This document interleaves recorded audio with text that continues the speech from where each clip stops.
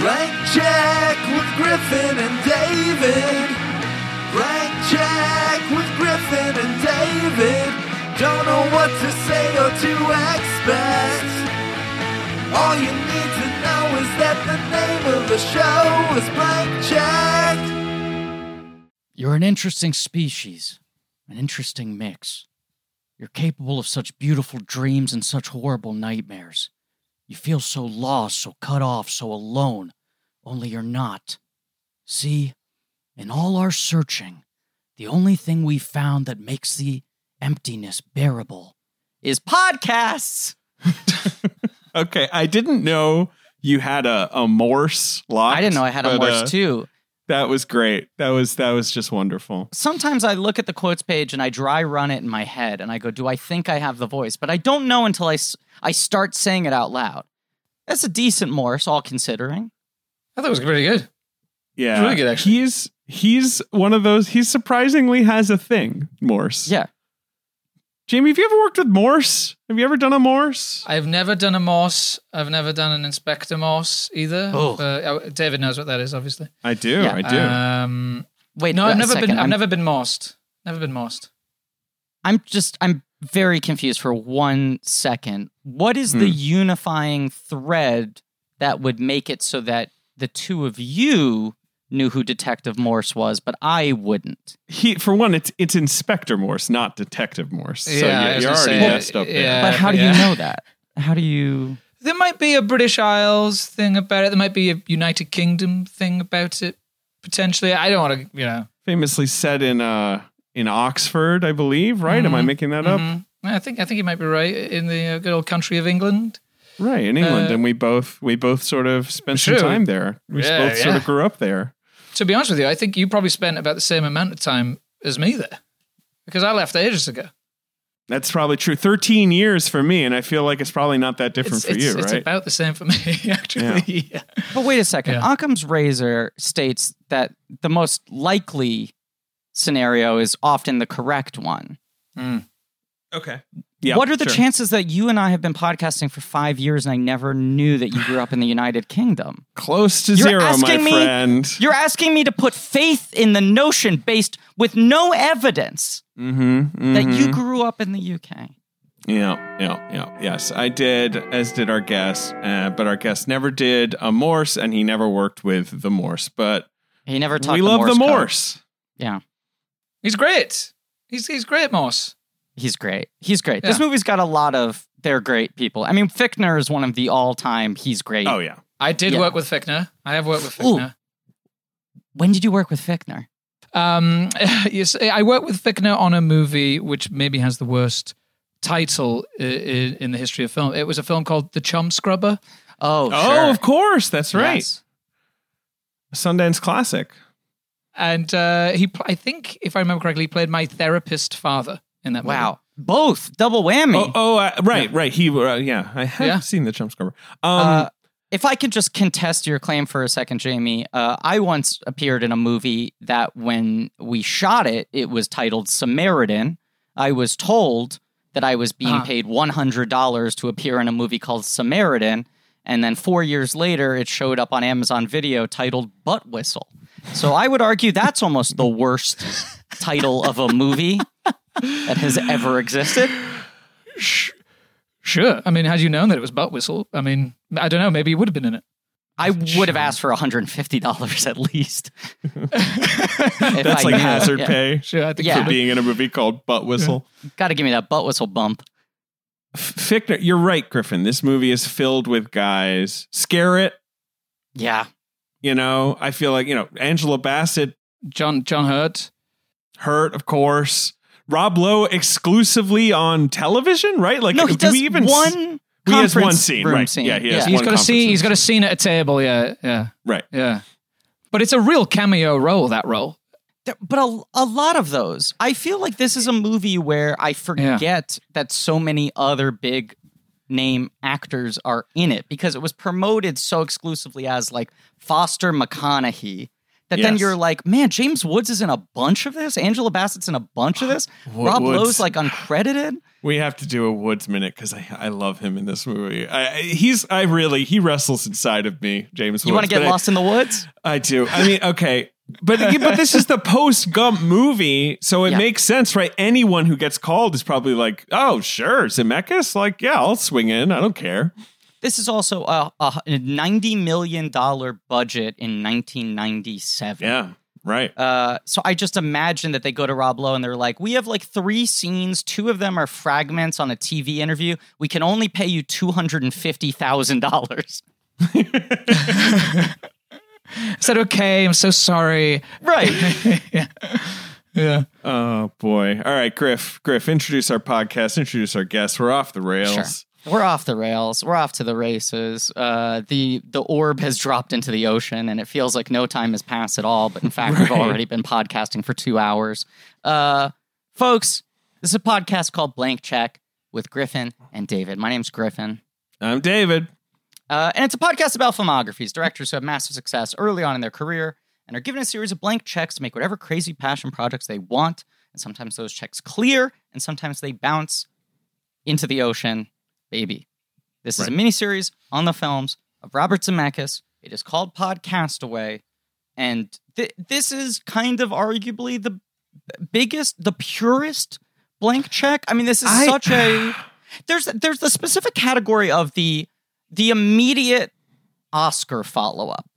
We've covered a handful of those. Well, right, we have. Right. It's like, it's not necessarily their most expensive movie or their weirdest movie, but it's the movie where they strategically say, like, I want to make the thing that either A, I could only make, or make at this size or in this way right after winning an Oscar, or B, it's like, I just want the freedom where I can make this and they have to back the fuck off, you know? It's like a project that was long tortured, in gestation, passed from director to director, and he gets to come aboard and be like, I'm going to do it. I'm going to do whatever I want. Yeah. And the studio that has been resistant to even making this movie has to just be like, well, all right. Yeah, whatever you want. You made Gump. And it's a hit. I would say a hit. For a movie like this, it's a hit.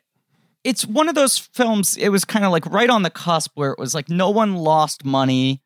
Yeah. And the expectations were either it was going to be a colossal flop or a huge blockbuster, and it kind of landed right in the middle.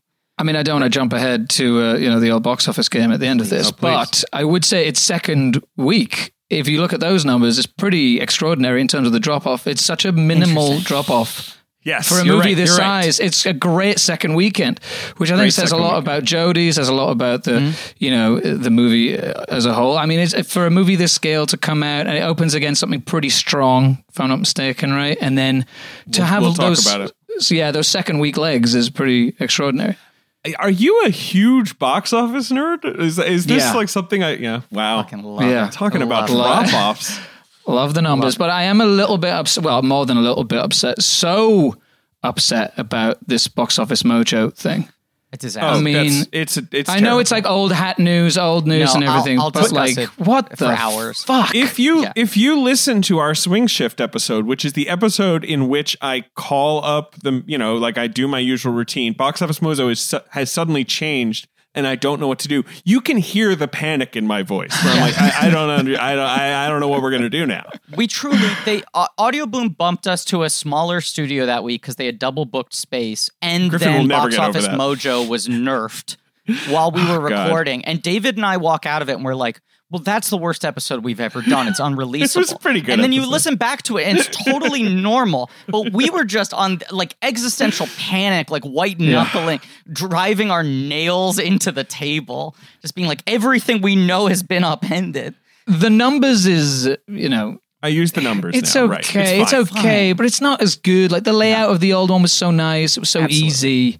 It's very fussy, the numbers. It's got lots of little, text that you kind of have to know exactly where to go. I'm looking at Box Office Mojo now. I haven't looked in a while. I mean, it's all right, I guess. It looks like they've done a little work on it, but it's not great. It was so they messed it up. And unfussy so clean. Before. Yeah. And just my favorite pastime was there was the drop-down menu of adjust to today's dollars, but you could also pick any other year. So I would do that mental exercise of like, how much would Interstellar gross the same year as Independence Day? Like, I would do all those thoughts experiments, you know? Like, would Avengers even cross $100 million in 1975? Like, I do the reverse. All that's gone. Gone, like vapor and smoke. But anyway, our guest today is a big fucking box office nerd. He is also one of the best actors of his generation, and someone we've been trying to get on the podcast for a very, very long time because he implausibly listens to this show. Ladies and gentlemen, you know him from Billy Elliot, from Turn Washington Spies, from many projects, but most prominently, he's motherfucking Tintin. Jamie Bell. Welcome to the show. Guys, it's such an honor. And I know that, as you said, we have tried so many times for me to be on this podcast and it just hasn't worked out for various different reasons. So I really do appreciate it. And I having the chance to come on now and to speak about a film that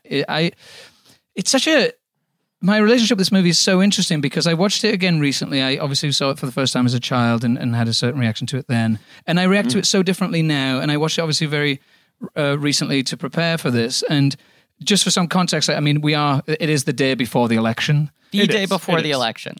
It's just so interesting that in this movie, the central idea of this is they're receiving something, a message that is going to change everything about how we live. Yes. And literally within 24 hours or less, I mean, hopefully maybe more, everything is about to change the way we live. No, because we're recording this the day before the election. It will come out like 5 days after the election. And we don't know if this episode is going to be released into like an apocalyptic hellscape, a state of relief, or a state of greater confusion.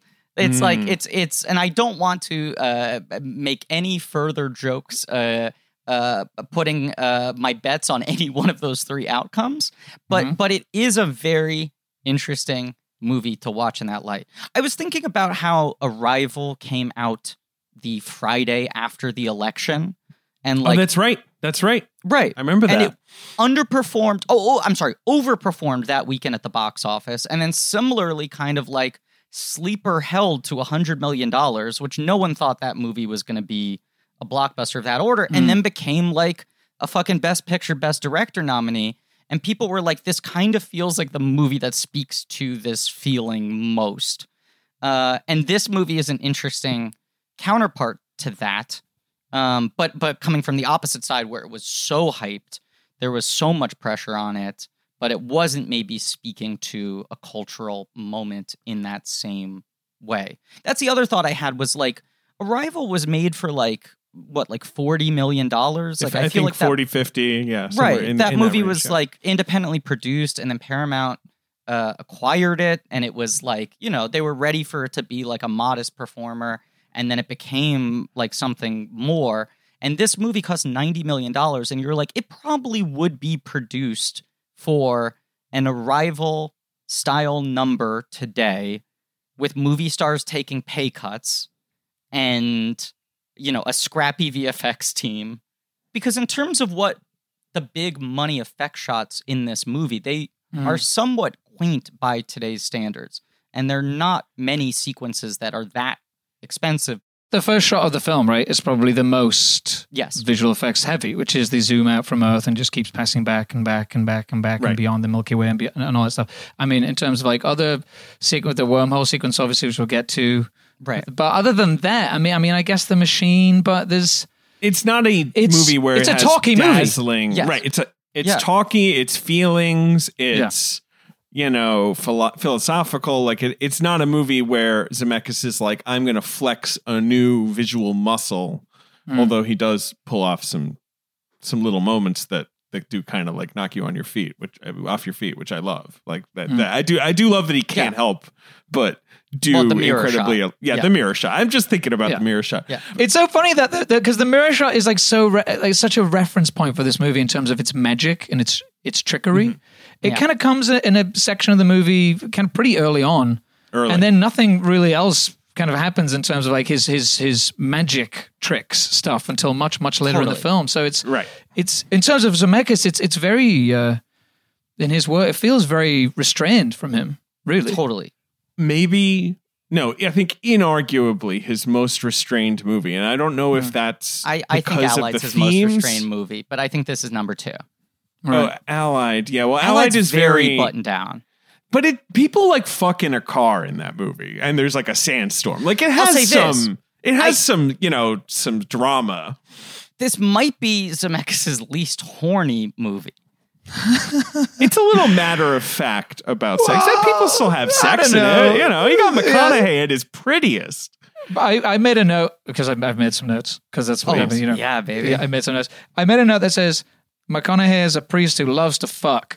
True. Because one of his lines is, yeah, I couldn't handle the whole celibacy thing. You could call me a man of the cloth without the cloth.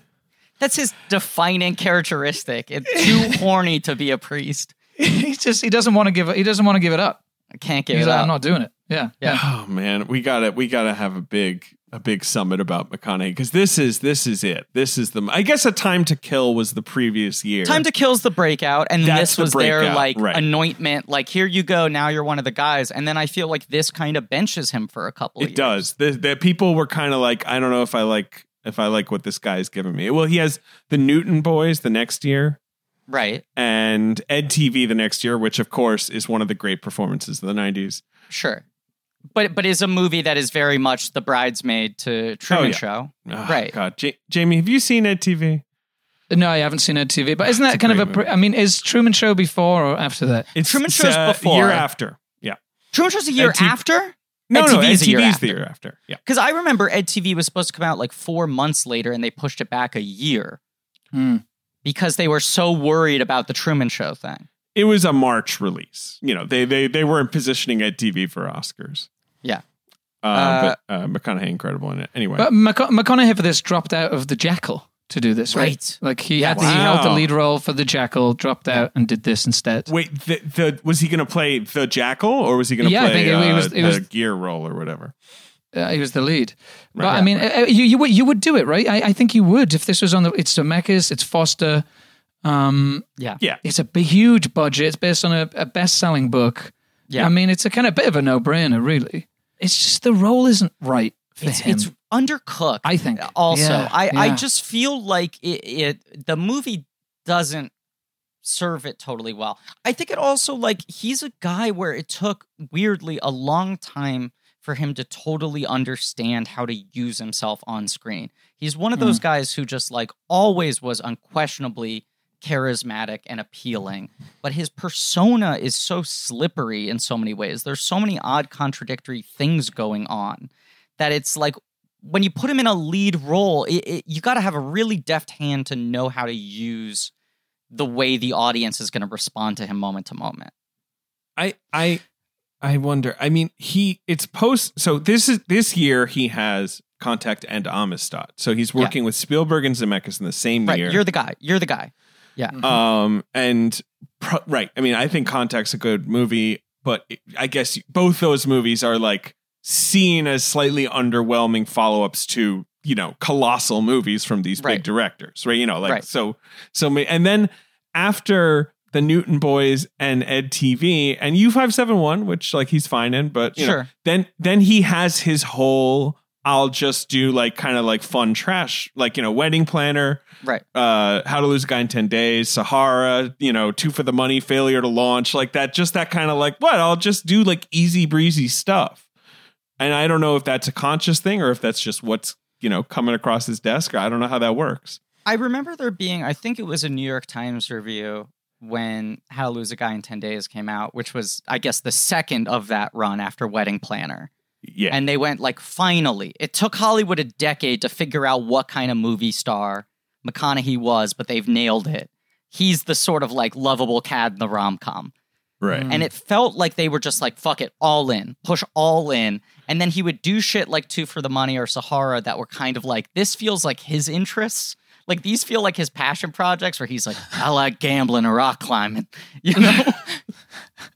But here's the thing. And I think he's a very sincere person. Like, and he's best when he's sincere. Like, I love him in like the movies everyone loves, Magic Mike and Mud and Wolf of Wall Street and Interstellar, that he's being very like sort of straightforward and kind of like mystically sincere in those movies. But what's the unifying thread between those three roles you said in particular?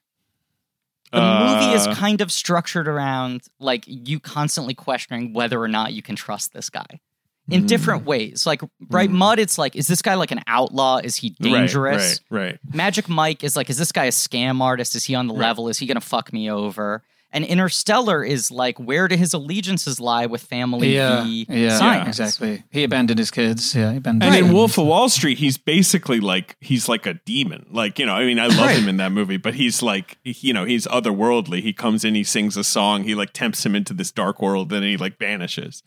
Yeah. And then there's Dallas Buyers Club, of course, in that.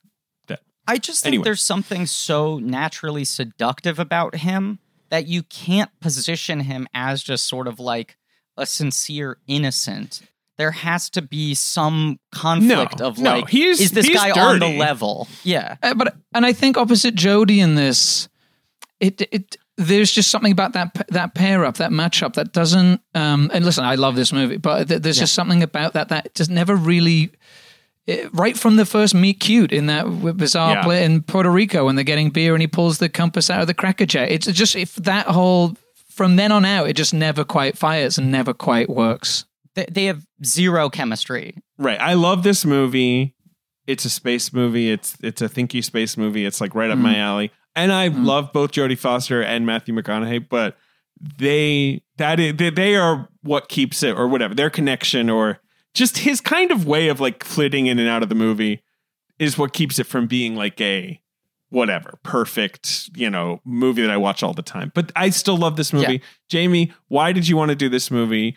What is your, like you said you saw when you were a kid, let's talk Zemeckis. Yeah, I think I mean obviously I grew up with Who Framed Roger Rabbit and Back to the Future and The Death Becomes Her, all that stuff, but I didn't know that the same guy made all those things. I think there's something quite extraordinary when you learn that this same guy has all of these tricks up his sleeve. He can do all of these very different tonally, the way he executes his movies are all very different. I'm sure you guys have been talking about him endlessly recently, but I think Contact is just kind of, because it was recorded off the television, I think it's kind of the perfect film to watch with commercials.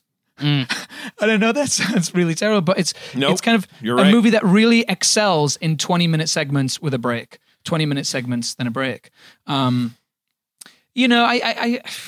There's something about the idea of the unknown, right? There's something about reaching into the cosmos and something calling you back that is just inherently fantastical and wonderful and what if. And that really inspired me. And I love Jodie. I mean, Silence of the Lambs is my favorite film of all time. Jodie is an actor that there is something in her conviction, in her spirit, that is just hard to deny. I mean, like the final scene in this movie when she's giving that speech, I don't know what it's something about her breathing or something about her tonality in her voice. Yeah. I cannot not be moved by her. So I think if you put her in, and there's a lot of similarities between this film and Silence of the Lambs, a lot of the themes that they're exploring here, Tom Skerritt kind of brushing her aside and institutional workplace kind of sexism, casual sexism and all this stuff. And she plays to authority so well. Yeah, there's that scene with Tom Skerritt as well where she's like, he's kind of saying like we're going to cancel it because basically you could be listening for years and hear nothing and everyone think you're a quack and crazy. And she's like, but it's my life, it's my passion to waste. And that's one thing with Jodie that I always have. Like whenever she's voicing her own thematic element, it's me. I mean, it's us. I just can't help but always side with her. So for me, it's it's not cynical at all, which is kind of weird to admit, but this is a purely kind of emotional film for me. I will say that the film has some issues, maybe I would say. Like the first 40 minutes, I would say, is pretty tough to get through. Yeah. It has blank check issues. It has like no one's going to tell Zemeckis maybe this shouldn't be 2.5 hours long issues, and I am a person who I'll always go for, look, he took his big swing and he threw everything in there versus like the other version of this movie that is noted to death and, you know, doesn't have someone like Zemeckis who can just be like, no, there's going to be 14 conversations about whether or not you believe in God. Like, and that's just going to have to be in the movie. But yeah, it's got some, whatever. What you said about cable, I just want I saw this movie like on video when I was a kid.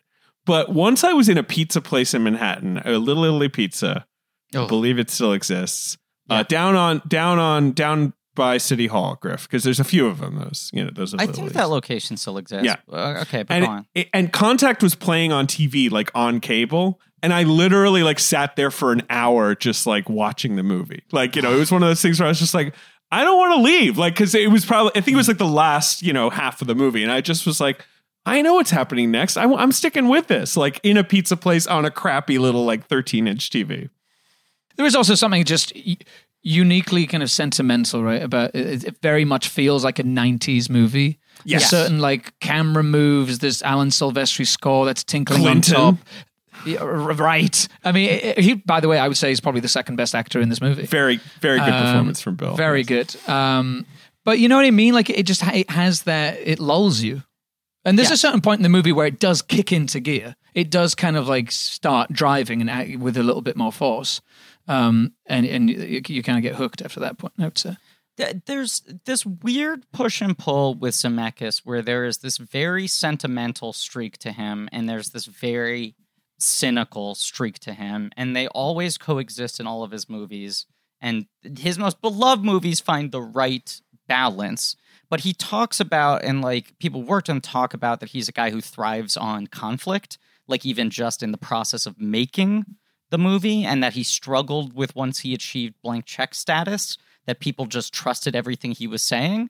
But I also feel like innately, because he is such a high-level filmmaker, because he started out his career trying to make comedies, which are inherently kind of one of the most populist, crowd-pleasing genres.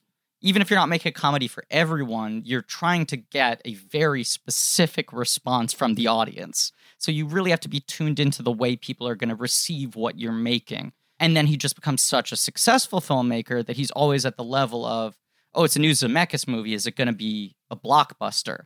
And so you feel those weird half measures where it's like, he talks about, I mean, Sagan and his wife Ann Durian developed this as a movie pitch. They shopped it around for a long time. No one would really bite. It just felt too expensive for a movie that's mostly ideological without having big action set pieces. You were still going to have to spend a lot of money on special effects. And right. B, it just felt like it didn't have the wham bam kind of thing. It was a little too intellectual. So then they go, fuck it, let's just turn this into a book. They write the book, and then the book becomes a bestseller. So then the studios come back around. They go, well, now that it's proven, now that it's a bestseller. So then it passes through hands over and over again for the better part of a decade. George Miller is the guy who comes very close to making it with Jodie Foster, and then he eventually, I think, gives up. Also partially because he was so fucking done with the studio system after doing Witches of Eastwick. I think he just was like, there's only so many notes I'll take before I'd rather quit a project. I do want to say a couple of Miller's things where one, Please. He wanted the Pope to be a key supporting character. Awesome. Which I'd love to see it. Fucking rad. Two, I think there was like a big climax where there was like a laser light show in the sky. That's how Zemeckis kind of like derisively puts it. I don't know what that actually means, but it sort of sounds like a Close Encounters thing. Or 2001. He said he liked this. He said he loved the script, and he got to the last page, and there was like a bunch of like angel aliens doing a light show, and he was like, no, thanks. Exactly. Yeah. So I guess Zemeckis tears that out, but that seems to be part of whatever script Miller was working off of. I just want to know how the Pope was involved. That's what I just need to know. The McConaughey role. It was about Jodie Foster sticking it to the Pope. Fucking the Pope. He was. It wasn't a priest who loves to fuck. He was a Pope who loves to fuck. Yeah. Hot Pope. Yeah. Hot Pope who fucks. Hot Pope. Yeah. Well, there you go. Exactly. It's the original young Pope.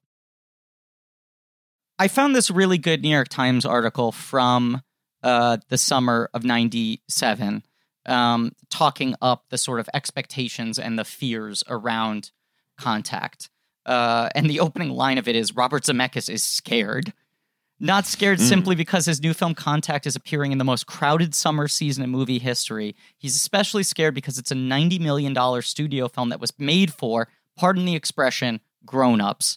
A film that confronts the tensions between science and religion, intellect and faith. There's not a dinosaur in sight. But the thing that really jumped out to me here is they're talking about, Linda Obst being the producer who saved it post blockbuster book.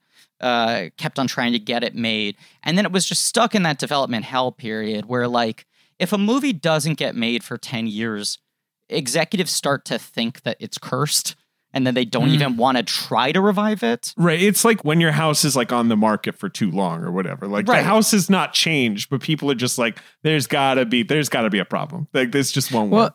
But it is a movie that is not without controversy, right? Because doesn't Coppola come after them and try suing them because he thinks that Sagan developed it with him. Yes, right. Yes. The Zoetrope, right? The thing that is wild about that is he sues them, Warner Brothers, like 2 years after the movie came out. Or no, I'm sorry, like a year before the movie comes out, not after.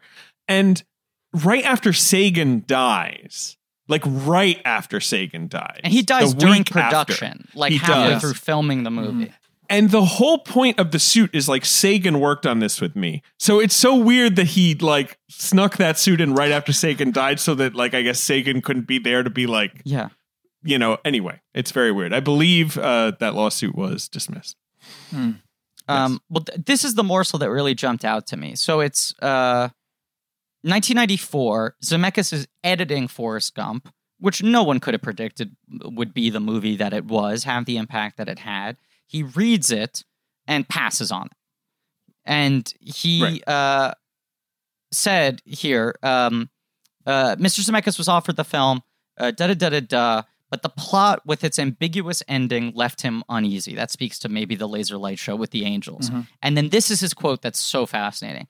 In the executive suites of Hollywood, there was the struggle that everyone was having with this movie, which is that it defies convention. It's a pedestal picture, said Zemeckis, a 46-year-old bear of a man who is alternately friendly and intense. The whole movie builds on a pedestal, and we don't put anything on top. We don't have a huge payoff. We don't send audiences running and screaming to the parking lot. And then by his account, Forrest Gump comes out, has this meteoric success, and like a year later, he goes, fuck it, I'm probably the only one who could actually get that movie made now. Right. And he kind of makes it out of a sense of obligation of like, this film should exist. And I now have the clout, I have the hot hand that I can will it into existence and maybe try to solve that ending problem. But also, doesn't it feel that initial fear is actually true? Absolutely. I mean, because here's the thing is that it is a movie which goes, wouldn't it be amazing if we heard? And then they kind of do all this business about, yes, we did hear. And then they kind of go and then like, well, I'm just going to teach a bunch of kids. I'm just going to show a bunch of kids how it's done, Right. And it doesn't really deliver on the idea of, you kind of want to see that movie. And do you know what I mean? The movie ends, and you're like, but where's that movie that you kind of us? Want to know what Contact 2 is. Because, the movie literally ends with them being like, well, you've taken your first steps. And you're like, we've taken our first steps? Right. We're 2.5 hours into this 30 thing. minutes? Yeah. It ends up with aliens playing her father, saying, like, you have no idea how big this thing is. Smell you later. And then just sending her back. I mean, the line where they go, like, so that's it. And he's like, yep, that's how it's done for billions of years. Yeah. See ya. It just feels a little bit, and he's right because how can you structurally? What are you supposed to do now? Like well, actually, there's a theme park on this planet. like let's go ride a bunch of roller coasters or something. Like, what's he supposed to do? Where's it supposed to go?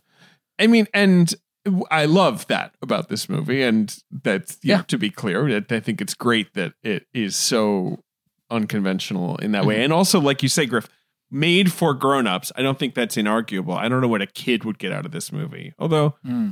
Whatever. Like a younger adult would, but like a little, but rated PG, like no swearing really, like nothing too intense. Sure, like some sex, but like nothing. Very very demure, like aimed at the broadest family audiences, but not really for them. If that makes sense. It's an odd beast, because it also has like that very sort of like shiny, evenly like 3-point lit.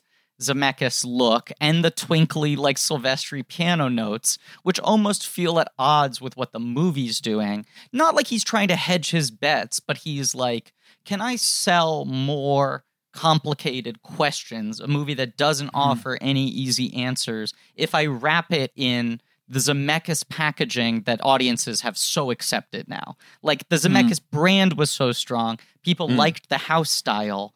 And he's sort of like trying to find a way to make a movie that's somewhat ambiguous. But this is a movie that has like kind of 4 consecutive endings. And none of them are Big Bang endings. But it's like, if I give him 4 endings that like one resolves sort of the spiritual aspects, one resolves the ideological aspects, one resolves it emotionally, will they end up feeling happy? But it also, watching it made me think about this whole sort of subgenre of like adult space movies that I feel like have made a return in the last decade. And you have the ones like Martian and Gravity. Interstellar, Gravity. Well, no. I was going to say Martian and Gravity are just the like survival in space movies, right? Yes, right. Yeah, they're like roller coasters. Yeah, right. This Interstellar, I'd say Close Encounters to a lesser degree because that's a little Arrival, more fantasy. We mentioned already. Arrival, absolutely. Right. The thinky space movie. Interstellar is kind of trying to thread the needle by having a lot of action, but yes. Yeah, but also sort of like the thinky First Contact movie, like the thinky Are We Alone movie. I even would categorize, even though it's a slightly different beast, Prometheus in this territory, where you make this movie that's sort of like very serious filmmaker working with big actors, making a movie with an elusive marketing campaign where it's like, this has huge sets, huge special effects, and this movie is going to grapple with the biggest questions. And there's always that mystery box anticipation of just like, holy fucking shit, Christopher Nolan's making a movie about Are We Alone in the Universe? And the expectations run so high, and outside of Arrival, which I think succeeded because it was sort of under the radar, I feel like the first response from audiences is always like pretty loud disappointment. And then it will grow a sort of second wind appreciation afterwards, because there's sort of just no way for a movie to answer those questions in a way that is satisfying. And when you sit there in a theater opening night, or even you watch it as a kid, you're just like, holy fucking shit, movie starting. At the end of this, I'm going to understand how the universe works. Like, I do feel like you stupidly invest this faith of like, this movie is going to single-handedly crack it. And the best of these movies try to make it a little more ambiguous and leave you with more questions than answers, because it's impossible to answer. Zemeckis himself said like that was his struggle with Back to the Future 2, is he always hated movies about the future because he was like, it's just some guys making some shit up. No one fucking knows. That's why I wanted to get the future stuff out of the way in the first act. And this is an ultimate like nobody knows movie. Yeah. I mean, there is, as a kid, the idea of trying to wrap your head around the, science versus religion, science versus God, and that whole kind of central argument of the film, and then realizing when she comes back, obviously, that she's been on this experience that she cannot in any way prove. She cannot in any way boil down to science. She cannot come up with some sum or chemistry that will show everyone what she's experienced. And it's obviously a kind of very obvious thing to say, but as a kid, I was so intrigued by that concept because I am an atheist and have always been, and was never raised in a religious family, and it's just never been a part of my upbringing or anything like that. So that dilemma is an interesting dilemma, but it's not a dilemma that like sells tickets. It's not like a dilemma that makes people want to buy popcorn. Right. It's fascinating, but it's usually contained to like PBS documentaries that my dad watched, and National Scientific American articles and things like that. Like, which is why I think these movies get called dad movies, because they are like, you think of them in that way, right? Like Carl Sagan stuff is sort of like, that's dad content. But this movie is coming out on frickin' July 11th, 1997. Like, this is Warner Brothers' big movie for the month or whatever. We will get to the box office game later, but it's like you said, it's a crowded market out there. Yeah. And Spielberg has 2 movies this year. Right. Titanic is this year, This is a no fucking around year. Listen, I'm glad it's made because it's made for people like me or us. Yeah. But at a $90 million price tag that's a lot for me, for little old me, sitting at home watching it on VHS. This is the Linda Opes quote. They're talking about how scared they are that they've invested this much money into a movie that doesn't have like splashy trailer shots and is selling itself on like this is a movie for grown-ups. And she says, this film does not underestimate the American public. If we're right, it's fantastic. And if we're not, well, it'll just make moviegoing just a bit more dreary. Like, it's one of those movies where they were like, let's fucking take the swing and see if we can sell like big budget intellectual blockbusters. But also they sold it. Their T-Rex in this movie is that sound. Yeah. Right? Yeah. Is that artificial sound of the aliens, contacting us. It's such an interesting idea that, one of the biggest stars in this movie is that noise. Yeah. And I can't remember the trailer for this movie, but I'm sure it must be all over that, right? It must be. That's a great question, actually. Because that sound to title, Well, now that's all you would do, right? You would structure your whole damn viral campaign. The other thing about this movie, I think, is that the Very Large Array, which is a real thing, obviously, is like the third character on the poster, very much a part of the trailer. Two movie stars and a satellite. Yeah. and it is kind of one of those things where I love Zemeckis' confidence with that. It's the same thing with using Clinton. Like, Clinton gives a speech about the Mars rock. You guys remember the Mars rock? We found like a rock from Mars, that had like a worm in it, and we're like, life on Mars.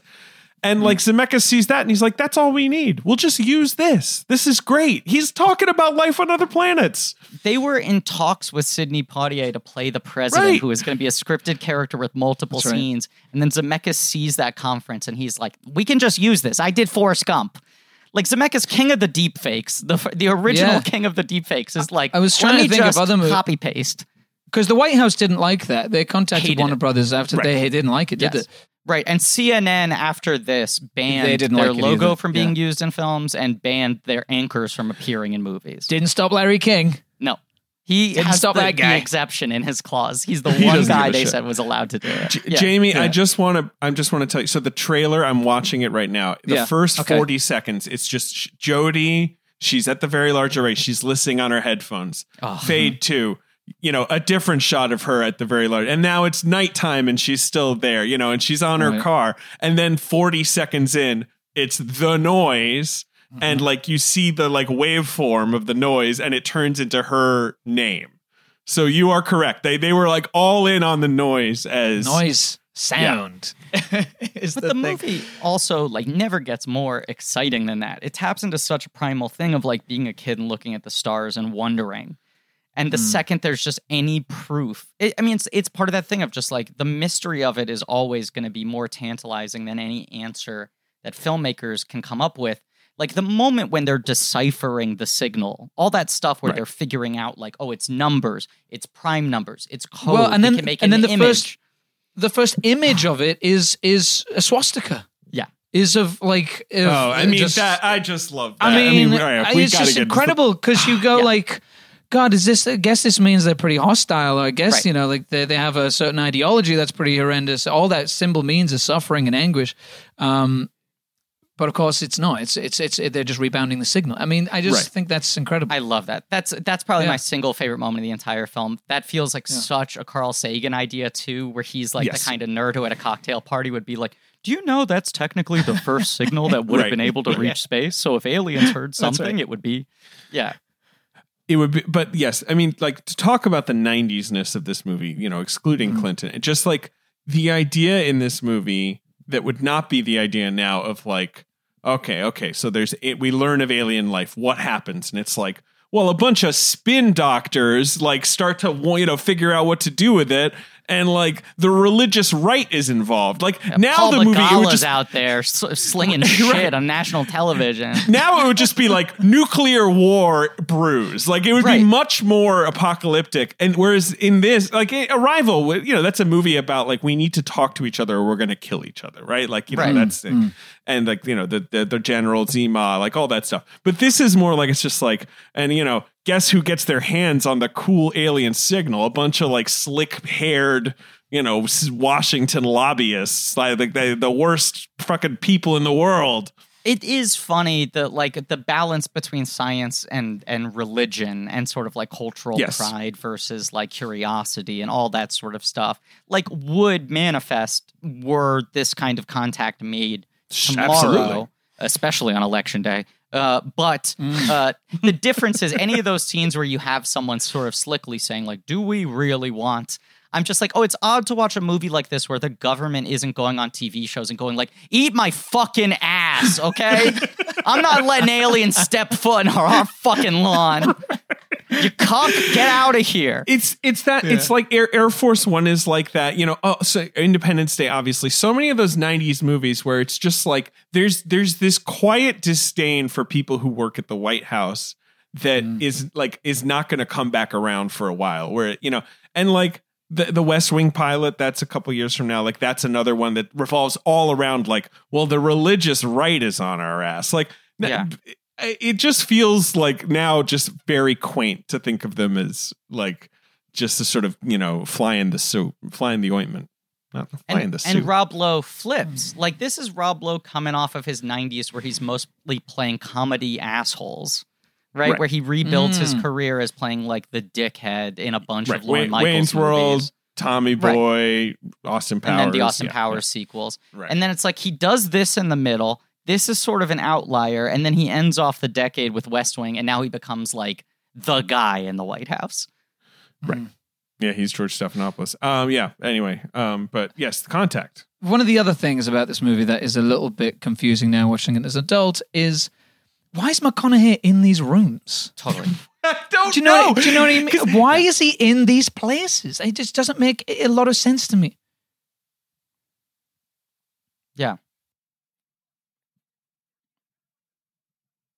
There's a scene where Jodie has clearly cracked something. I can't remember what bit she's cracked, but she's cracked something. Maybe it's the blueprints or something. She's found the blueprints, and then she's kind of saying, "This is what we think it is. We don't know. I don't want to like set off any alarm bells or whatever." Angela Bassett's kind of shutting her down because she's speaking. You know, she just needs to kind of keep her quiet, basically. And Tom Skerritt kind of takes over, and then McConaughey walks in and just like takes over the meeting. Yes, just like, oh, here he is.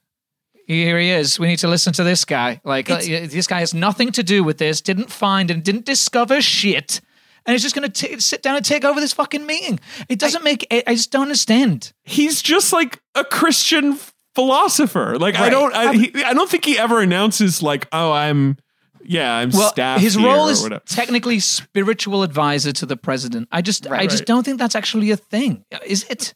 Well, I've never heard of that. Like, I feel like certainly there's always this feeling the president needs to have some like theological counsel, but what they wouldn't be is this cool and this chill, you know? Yeah, sure. Right. It's like fucking like Falwell Jr. has Trump's ear, but it's not some guy like this who's like, I don't know, let's consider all positions. I definitely don't fucking think he'd be late to meetings. No, absolutely not. Casually strolling in. Yeah. What the fuck? Right. Set an alarm clock. Right, he'll be some fucking fire and brimstone guy. Yeah. Right. It's an odd, I mean, that also speaks to why he doesn't totally fit in this movie. Like, the character's undercooked and he's not quite right for as an actor. I also think it speaks to, like, Jamie, what you were saying about the inherent, like, appeal of Jodie Foster is she's this movie star who is just, like, all focus, all determination, all business, especially for a female movie star to make that big of a career being, like, a fucking professional who rarely is dealing with like romance or comedy or charm. Her whole makes 90s. It so unique. Right. And 2000s. Like her whole, I mean, she makes Anna and the King 2 years after this, 3 years before she made Nell. You know, she's fully in that post Silence of the Lambs phase where she's like, I make a movie if I want to. Like, maybe. And then like after Anna and the King, it's 3 more years to Panic Room. You know, like and like you say, I feel like she's so careful about the roles she picks. She plays these serious, intelligent, interesting people who are very self-possessed, who are, you know, like, do not have to rely on, like some romantic interest or anything like that. And I like that this movie basically starts with her sleeping with Matthew McConaughey, who is at the time like one of the prettiest boys in Hollywood. He's the next Paul Newman. Like, People Magazine is like, we called it. This guy's got the talent and the raw handsomeness. He's the guy. Right. And then just like piecing out on him, and he spends the rest of the movie like sabotaging her career as alien ambassador because he likes her. Up. Yeah, so fucked up that he does that. It's so fucked that he does that. Yes, absolutely. They should send him to a gulag after that scene. It's like insane.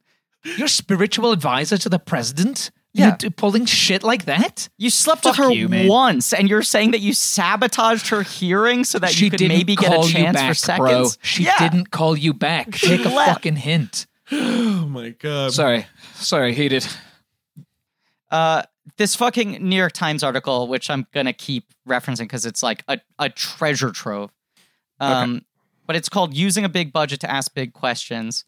And Foster's big quote here, she says, the idea of someone searching for some kind of purity, searching for something out there that she can't find here, was something that was very, very close to myself. I process everything using my head first. I cope through my head. I cope with the disappointments in my life and the pains of my life by using my intellect. That doesn't make me less vulnerable, but I do a good job of hiding it, and that's what this woman is about.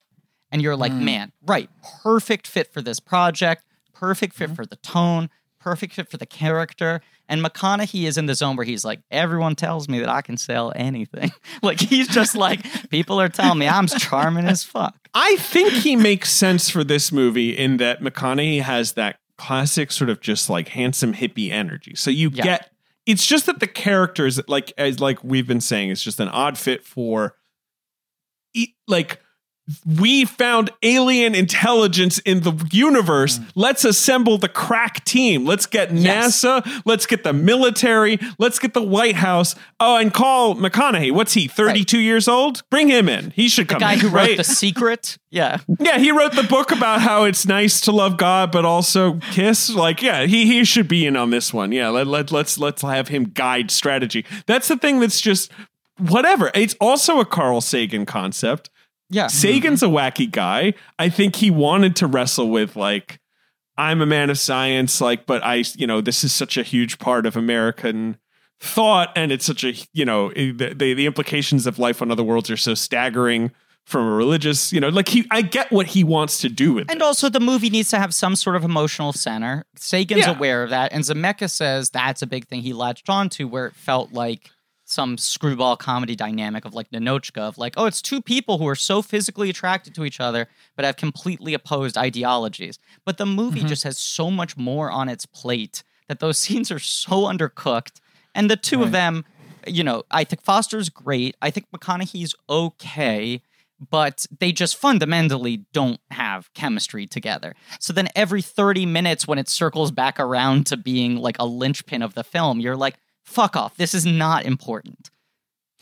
The movie's excelling when she's solving problems, right? Yes. When she's cracking it, when she's discovering, whenever she's on the hunt is when the movie's really moving. Yeah. And as soon as it's, as you say, it slows down for one of those kinds of existential conversations that Let's has chat. Right. Yeah, sure. And it has to have this, sense of loss or a love that wasn't quite reciprocate. Like, none of that is just not reading at all. So it just kind of, it really slows everything down again. And then you have to build it back up. They don't really have flirty energy. They do have, like, you get that they want to talk to each other, but it's not really, they're not flirty, I guess is the best way to put it. She's also 7 years older than him, which is rare for Hollywood anytime, but especially in the 90s. So that's kind of fun. But and it is fun to consider just the immensity of Foster's stardom, especially at this point. Like, right where it feels like she's kind of starting to drift away from Hollywood. Like you're saying in like that quote you gave us, Griff, where it feels like most things across her desk, she's like, no, thank you. I guess she's also directing at this point, right? Yeah, this is a time period where she's like, I prefer directing to acting. I don't really want to act in that many movies anymore. And then she spends years trying to get directing projects off the ground, but also not taking acting jobs. Wait, is it Flora Plum, Nora Plum? What's the Plum movie? Right, Flora Plum was the one that she spent like a decade trying to make. Yeah. Yes, that was the one that was it was like set in the circus, Claire Danes, Russell Crowe, and it just like never happened, right? Anyway, and then she ended up making the David Sims biopic. Money Monster? Go. Griffin, I forgot she directed that. She directed Money Monster. A film I saw and reviewed. And a didn't film even about hate. you launching our Patreon page. Yeah, exactly. God, I forgot she directed that. That is a weird project. Directed The Beaver. That's like, I know she directed The Beaver. but like weird. Money Monster is like the last George Clooney movie. Like, I know now he has this, the movie coming on Netflix, which he's in, which that's great that he directed. But that is might be the last movie that he was ever in that was just like a star vehicle that he signed on to. You know what I mean? Post Tomorrowland? It's post Tomorrow. It's a year after Tomorrowland. It's the year 2016. He's in Hail Caesar, which he's fantastic in, and Money Monster. Great. Anyway, Contact. He's also in Gravity, of course. He is. It's a secondary role. But, good in Gravity. Really good. That is one of his hits that Griffin always forgets about. Totally. But it's like a perfect example of that's him just being like, I understand exactly what my power as a movie star is. I'm here in service of the film. Like, I remember my dad not having seen Gravity saying to me, I can't believe Clooney isn't getting nominated for Gravity. Because he just assumed, like, here's this movie that's a blockbuster. Sandra Bullock's getting nominated in every category. Clooney's beloved. And I was like, you don't understand how selfless Clooney is in Gravity. Yeah, he's not like dominating his chunk of the movie at all. Like, he's not trying to steal it. It's support work, but he's using his like megawatt charisma in support of the movie. Yeah. That's just example of like a movie that is using a similar dynamic of like the guy is more casual and funny and the woman is more steely and focused and like emotionally bottled in space. But Clooney, I just think, has greater command.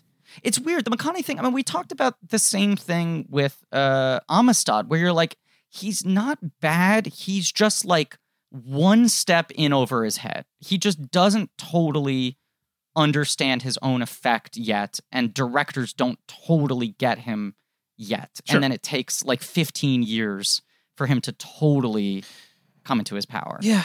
He kind of feels too big for the movie in a way. It just kind of can't really handle him. That space needs to be filled by someone slightly more insular, I think. Yeah. Because I think then also like that chemistry will be much more interesting because she's a little bit of an insular character too. I mean, she's someone who's dealt with loss. She lost her mother. She lost her father pretty horrendously. After that point, she's clearly like cut everyone out of her life. And, she's trying to make contact beyond the stars, is having trouble making contact on the ground and with people in front of her. And like that, it never really kind of, never really explores that between the two of them. I think that's interesting ground to probe in, for characters. That's the other heart of the movie is the dead dad. And like, I know people like to, whatever, roll their eyes because it's such a common script trope, but I like that trope and I have no problem with that trope. And especially when it's this well executed and it hooks you. Zemeckis sort of like digs that in really early. There's plenty there. Like, I don't necessarily need McConaughey, but I don't mind McConaughey as her foil. The movie just can't sell me on the moment at the end where he's like, the secret other reason is that I really like you. Where I'm just like, nah, I don't think so. I don't think either of them buy this. Like, he'd be okay if he's just floating around. I also really fucking hate that, that the last line is given to him before he gets in the limo. Yeah. That just really bothers me. I don't know why. And it's very touching. Like, I love her in the car and I love her reaching out and she's so good physically and her eyes are so connective. This movie is like about Jodie Foster's eyes her as much as it's eyes, about right? anything. Yeah. Yes, I agree. I really dislike that moment is given to him, and I know it's a reactionary moment, and she sells it and kills it and everything, but she's so undermined in the rest of the movie constantly by Tom Skerritt, by the president, by all the Angela Bassett, all these people. That it just, so James Woods, obviously, it just feels like in that last moment, I want to have her say her fucking thing and walk out and drive off into the sunset without him having to qualify her, Yeah. It's one of those Spielberg-y things of like, I don't trust that the audience got it. I want to underline everything as directly as possible. Let's give it to the guy who's light and charming rather than the woman who's been sort of like brazen the entire film. I do think watching it, like, I feel like I'd like this movie a full half star more. How many stars do you like it overall? I give it like I'd say a 3 out of 4. Okay. Right? Or like a 3.5 out of 5. This is like a 9 to me. Jeez, this is like a 4.5 to me. I mean, I'm saying it would be a 9 for me if it ended with not literally, but the final note it ended on was her hearing where she attests that it happened, but she doesn't have any proof. Like that's the most interesting, lingering thought of the movie. The ending should be this, right? She does this thing in with James Woods in whatever that testimony that she's giving. Yeah. Which is fucking, and she crushes it, and she's brilliant in it. Incredible. Yeah, I watched it last night and was like, I'm going to cry. She's brilliant. But then it should end with Angela Bassett saying, what's interesting about it is it recorded 18 hours of it. That is interesting, isn't it? Black. I would also accept that. I think the McConaughey, given the moral out of the car, doesn't work for me. Yeah, right. Woods' reptile face in that scene and in every scene that he's in is so good. One of my greatest conflicts in my entire life is that James Woods is like one of my 5 favorite actors of all time. I love him so much. And like, especially in this 90s run where he's just popping up, like, and he like Casino, Nixon, like it's just he'll just give you 20 minutes and like play a super asshole. But then like in the Virgin Suicides, play like a genuinely kind of sweet, befuddled guy. Like, he was such a versatile actor. Yeah. I know he barely works anymore. He really just doesn't work anymore, right? He's all in on Twitter. Like he has shadow banned. Yeah. Yeah, right. He hasn't really made a movie since White House Down, which is 7 years ago. I love his reaction to the swastika when it kind of comes clear on the monitor. He just goes, okay. And walks away. I love that reaction. It's great. Okay. Oh, God. You know what? I feel like the ending should be one of two things. It should be her giving the testimony, and then they find the tape, and it lingers with the question of, are they ever going to release this? It's still sort of a leap of faith thing. Or it should be her giving the testimony, and then it cuts to the ending with her teaching the kids. But I feel like you either want it to be she was never able to prove it, but she's devoted the rest of her life to trying to convince other people to ask the big questions. Or it should be she couldn't prove it, and we don't know whether or not the government decides to back her up. We're talking about the end of the movie, but she would be a messianic figure to people. And there's that hint of it, like when she walks out of the Capitol and there's people holding signs. But which I love that. Yeah. I love that too. And I just love that little implication of like, there's that available to her. And she has gone more the path of like, well, I'm just going to do my work and like I'm just going to be over here. The thing with the kids just kind of feels like something so monumental has happened to the world and to humanity that just for her to suddenly be doing that, it just feels like it kind of undermines what we've just experienced for the last 2.5 hours or whatever it is that we've sat through. It only works for me if it happens under the guise of she's been completely discredited. You know, like this is her one Hail Mary pass. It's the lack of confidence in having all 4 of those endings of like the testimony, McConaughey offering the moral, the discovery of the tape, and then her of the kids. It just makes it kind of messy. I guess if they'd said like, we can't believe we're adding more scenes to this fucking movie, but if there was a scene where it's like, you clearly know that publicly everyone knows she's full of shit. Right. Everyone knows that it's fucking bullshit. They lied. It's just a bunch of more government lies, whatever. That then, her teaching to these kids is like, keep looking for the stars. Right, that feels meaningful. It's saccharine, but that feels don't stop believing kind of thing. No, that's the thing. It's like, it feels like you're watching Choose Your Own Adventure endings. Like, it's like those 2 scenes would work together. This one would work if this one was cut out. But it's just, I think, their awareness of they don't have the pedestal. Like, they don't have the thing at the pedestal that's going to totally satisfy people. I've just realized we've gotten so far into this without mentioning Jake Busey. Oh, we got to talk Busey. I mean, how the fuck was that? Has he not come up? God. Well, guys, look. I mean, he is like using the Very Large Array or using the Arecibo, observatory, or right. It's like he's just like we'll just use Jake Busey. He will communicate everything you need to know. Just the sight of him with long blonde hair. That's it. Right. Like that'll shake America to its core. Right. I wonder what the breakdown looked for this, where it's like a religious like cult leader needs to look fucking weird. Audience needs to remember him after limited screen time. What about that scene where, he's in the, whatever the machine is, and he's in the launch in disguise, exactly, and she's looking at the monitor. And people who are listening are not going to see what I'm doing, but I'm just going to, he kind of does this. He does the world's longest turn to camera and then like moves towards it, stares down the lens, finds his light. It's what Jamie did. He passes his eyes across the screen like a snake, and he's smiling. Yes. Like he's like, I'm gonna get away with it. Like a great plan for. It's like a supernatural evil.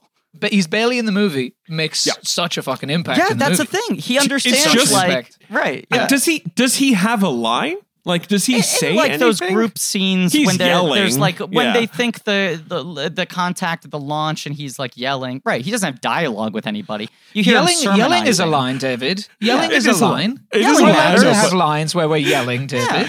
Yeah. But it's not like he's like, I'm here because like there's not that moment. But like the sight of him, you're like, oh, I know why he's there, and I don't like it. Like that's and like the play-by-play of him blowing up. By the way, my wife is just like, didn't that cost like $1 trillion? Like, haven't they been talking about how expensive this thing is? He blows it up in 5 seconds, but like he's on the camera and she's like, he's not supposed to be there. Everyone get out of here. He's like, what's going on, Jody? The guy with like the bleached eyebrows and that really creepy like sex offender wig. Oh, that one. Like, yes. Okay. Oh, okay. And like, try and get in touch with Scarrett. And meanwhile, Jake Busey's just like slowly removing a trigger from his pocket while everyone's just like, well, wait, what's going on though? Wait, walk me through it. Like, he's still just making snake eyes at everybody. This movie has inexcusable reasons for people showing up in certain places at certain times. I mean, it's just, it's kind of insane, really. I do love the sort of like cyclical nature of her relationship with Scarrett, where he keeps on popping up as being like the figure of obstruction for her, because that just feels so true to like the bureaucracy of government, of trying to work in science around a culture that doesn't really respect it. It's like he becomes the figurehead of the guy who's always one step above her, limiting her. I mean, that's another one of my favorite scenes in the movie is when they're right before the launch and he's just like, look, I actually agree with you. It sucks that 90% of our country will not swallow anything unless we project some sense of religious purity. I wish I could give the answer you could, but if I did, I wouldn't be wearing this jumpsuit. Smell you later. That's because he said he believes in God in his own testimony when she hasn't. Right, that's right. Right, which is also such a good scene. Like, and that scene is kind of only undone by McConaughey's performance is so odd in it because what he's trying to earmark is this is a crisis of romance for him. Right, which we haven't bought into at all. Yeah. Right. But that scene is so great where you're just like, okay, she understands the challenge. She understands how like diverse the candidates are going to be, how like, strong and varied this board is of the selectors. But she makes it to that hearing. She's nailing everything. And then they ask her that one question. And it's like, here's a person who fundamentally cannot lie. She is incapable of bullshitting and giving some wishy-washy answer about her belief in order to get the job. But the second they ask her, she's fucked. She knows she's fucked. But don't worry, because they're built too. Well, that's the thing. It's like, so my wife's never seen this movie. She's Forky. My wife, Forky, sorry.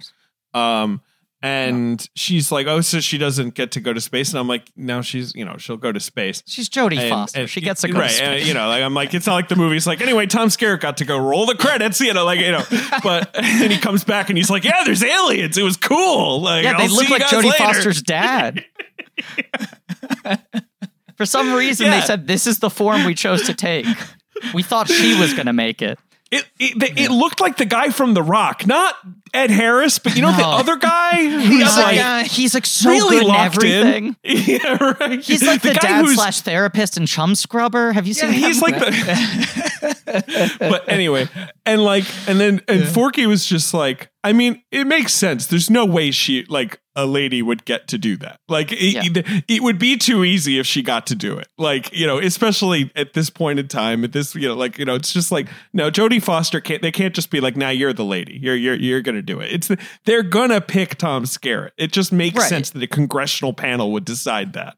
And also, the only way she ends up getting a seat is like crazy fucking liberal Rupert Murdoch in space using anti-gravity to fight his cancer is like, fuck you, there was a second one and I bought the company. Pack your bags.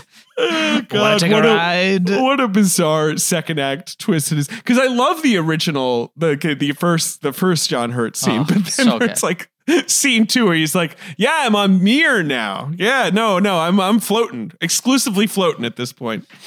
I love John Hurt. John Hurt's great. I worked with John Hurt on Snowpiercer, and he was fucking amazing. He was just like, he was that guy. He was the guy who was sitting on benches, smoking, telling stories of him, and his younger years with his other actors that he was with at the time, and just phenomenal stories. He's a leader. We were just enamored. Everyone was enamored by him. He just looks incredible in Snowpiercer. Like he just looks like a rag man or whatever. Like his face is so perfect and his beard is so bushy. I love his look in Snowpiercer. Yeah, he's phenomenal. Phenomenal. And he's great in this, actually. I mean, he's great. It's a real character in there. Yeah. And he doesn't have a lot to do, but he really makes an impact. He's great. He's Folio, who, when's he bad? He is in, as I'm sure you all remember, the Harry Potter movies as the wand guy. It's the 40th most important part in Harry Potter is the fucking wand guy, right? And that scene in the first Harry Potter movie, which is not a very good movie, the Chris Columbus movie, is so... I advise people to go back. Like, Hurt is so locked into it. Yes. Yeah. And it's kind of an important scene because it's like, Harry's getting his wand, right? It's going to be magical. Say it's sort of Columbus's best decision as a director on that movie is we need to hire someone super overqualified for the wand scene because the wand scene is like a real turnkey for the whole universe. That's Hurt. He's very much a when's he bad? When's he bad? I'd argue never. This is a movie that reunites him with Tom Skerritt for the first. Is it the first time since Alien? I think so. Great question. Yeah. I mean, look, I don't have Skerritt's before. Yeah, you're right. God, how did it's interesting that two crew members on a sci-fi movie again. Yeah, but used so differently that you never really process like, oh, he's using 2 Alien cast members. Yeah. It doesn't feel sort of like clever. I read Zemeckis said that like the conception of the character, why I'm forgetting his name now, Haddon? Something like that. Yeah. S.R. Haddon. S.R. Haddon. That it was like, what if Bill Gates went kind of crazy 40 years from now?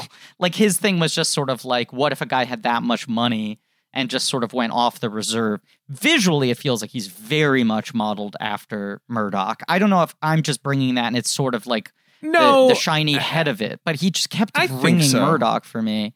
But what he ends up being is sort of like this more genteel old man, sort of a morally level version of Elon Musk. Like it does feel like this was very much predicting a sort of a type of figure that would come into culture of just like the guy who's like, I made $1 billion, I'm going to solve shit myself. Working off and all his hysteria, right? I mean, because remember, she's come into his one of his offices, and he's seen her over the surveillance camera, and he's made that crack decision in that moment to give her the funding, right? That kind of extends her work in New Mexico for however long. So even though he's like a crackpot kind of eccentric, he sees something in her. He sees a thing that I'm talking about Jodie as an actress. He sees this spirit. He sees this conviction. So that when there is this other huge $1 trillion machine that's going to send human beings to a completely different dimension to talk to aliens on a Pensacola beach, he understands that her moral crackerjack compass is in the right place. You know, he knows that, and he can see he's more emotional than anyone in the White House, more emotional than anyone based in science, and he can identify her as the right candidate. And I love that that's his observation to this movie. He chooses her. Right, because he's also like, he's one of these like cowboy outlaw billionaires who's like, I trust my gut. It's about like your gumption. And she's there making like her talking points to these committees, and they find ways to discredit her because she's not doing the razzle dazzle. She's not saying the thing she's supposed to say. And he recognizes the way she's saying it, like the moral character and fortitude that it belies. I mean, it's great, that scene where she goes in and pitches to his company, and she's kind of bombing the meeting because she's not like putting on the show enough. She's not polished. Right. Yeah. And then you see the camera pivot, and then they get the phone call, and they're like, apparently you've gotten yourself a deal. Yeah, he says, you have the money, and then she looks at the camera and she says, thanks. Yeah, right. Which I love, because that whole speech is like, yeah, nuts, right? Like, you know, airplanes, nuts. Yeah. Go flying to the moon, nuts. Right. And I love the way that she's, you know, suggesting that something that this crazy is actually possible, be something that we should do, and that we should, you know, I mean, SETI, Search for Extraterrestrial Intelligence. That's right. They try and kind of make it cool, I guess, with like all those. I mean, I guess they don't try and make it cool. They kind of cast like a weird misfit collection of people in her, you know, in the research facility near the dishes and stuff. But my other question is, I guess it's a two-pronged thing. Just because she listens to a bunch of dishes, does that make her a viable candidate to go through different dimensions and go to space? This is the thing. And don't you need to be put through like rigorous testing? Well, this is the thing, though. The implications of this movie are crazy. So, and it's not like we haven't been talking about the entire movie, but the plot is essentially she hears a signal. She works at the very, very large array, you know, and she sleeps with Matthew McConaughey back when she works at the Arecibo Observatory. But, you know, she's searching for life. She hears a signal. Government shuts her thing down. She starts her own outlaw SETI group funded by this weird... A lot of talk about funding. Yes, so much funding. The first chunk of the movie, there's a lot of funding concerns. Thriller. Yeah. She gets this signal from Vega, which is a real star in the sky. And eventually, first they decipher the Hitler that's being bounced back at them, the 36 Olympics. Then they decipher this like code. And then with John Hurt's help, she kind of turns it into like a cube map for making a spaceship machine, right? Right. The aliens have given us blueprints to make something. We don't understand what it is or what it will do. Right. It becomes this question of, should we follow these instructions? And the government's reaction is definitely concern, and definitely bring in fucking McConaughey, you know, to wear a scarf, like, and look at the whatever. But like in pretty quickly, and this movie, which I like, kind of just makes time jumps without worrying about it. Like at a certain point, 4 years later. Yeah. Pretty quickly, it's just like, yeah, whatever, let's build it. I don't know. Yeah. And then like, and definitely is not like, yeah, we'll get our top astronaut on this. They're like, I don't know, someone will sit in it, I guess, while we drop it into a wormhole. I guess that, like, when they're turning on the machine and it's going crazy and it's like flashing, and then eventually it basically like pulls, you know, everything close, you know, there's that sort of shot of everything kind of stretching. Like, why is no one like, wait, is this just a fucking nuclear like, is this just a weapon that's going to kill us? Why did we build this? Turn it off. Like, no one there is concerned. That's what I like about the movie. I mean, I grew up. She doesn't even wear a helmet, Griffin. No, she just wears this like there's cool... no oxygen going into that. She doesn't want to have a fucking harness. Like, she's like, take all of this stuff out of it. Yeah, let me stand. Want a chair. I'll plant my feet firmly on the ground. She doesn't want a chair. Like, don't give me handlebars. She really doesn't. She's like, I don't want any fucking comfort on this journey. Okay, both of my parents are dead. Right. And also, like, it wasn't in their fucking blueprints. And it's like the blueprints from the people who sent us a fucking Hitler blueprints speech. Are literally it's just a person doing like a sort of Vitruvian man pose inside like a fucking, you know, cubic zirconia, and that's it. Yeah. And it's like, yeah, drop it in. We'll handle the rest. And everyone's like, yeah, I don't know. We could spend $1 trillion on this. Like, that's fine. Like, I was a kid who fantasized about being an astronaut, a thing that in retrospect seems absolutely bananas with my temperament. But I was just like, oh yeah, that's like the ultimate job. I would want to be like an astronaut. Like I was always fascinated by space travel and the idea of like searching for extraterrestrial life and stuff. But I always struggled with actual hard science. Like I've only ever been able to process science through fiction. I like flunked out of every science class I ever took. But the idea of like, I also was a kid where I didn't grow up atheist, but I think for a very early age, I did not really buy into any organized religion. I think just out of the like, I don't like everyone telling me that this is what it is. I was very spiritual as a kid, but I was more sort of like abstractly curious about all of these things. And I was the first kid. My parents, I think, tried more to raise me with Judaism because I was the first strike by my sister. They barely gave a shit anymore. And it was just sort of like the perfunctory, like ceremonial aspects of things rather than any feel like deep investment in faith. But watching this movie, it does like hit a lot of the pillars of what I sort of bounce in between, where it's just like this idea of wanting to only believe in things that are absolutely based in fact, that can be like quadruple verified, and also needing to have some sort of willful naivete and optimism. Because the whole thing is like, everything that doesn't make sense in this movie of like, would they really hire this person to do that? Would they not? Is like all this clash and this contrast. And even you get down to her character where she's like, I'm a numbers gal. It's just about numbers for me. That's all I care about. Right. Matthew McConaughey, I'm going to fuck you one time because it's been 6 weeks. I should probably fuck you one time. Girl's got to get it. But then like back to science. But fundamentally, the whole time she has to keep on believing that this pursuit is worthwhile without evidence. Like it takes so long in the movie and so long in her life for her to get any positive response for all the work that she's been putting into it. Well, there is this kind of really interesting moment when she gets to Vega and she sees David Morse on the beach, and she kind of reacts as though she's in heaven. Yeah. Which would imply that she believes in a God. She kind of believes that she's experiencing some kind of miracle. And there's a kind of very interesting little shift in her performance where she goes, no, Occam's razor. She goes, they don't want to scare me. Right. And you see that scientist click in. It's just, there's a very interesting, it's a very subtle beat. And it's a very short little moment where she kind of goes, oh my God, I believe. And then she's reminded, no, science, think, Occam's, that bedrock of your whole belief, right. Occam's razor, that simplest thing has to be true, and science and math and numbers come in, and she suddenly shifts, and she knows she's not with her own father, which again, in a way, is a kind of loss for her. For a sec, she wants to believe that it's really him, and she goes, "Oh no, but I don't believe in that. I believe in them." But wouldn't it? There is that argument for a sec for her character. She goes, "Wouldn't it be nice if you just did believe?"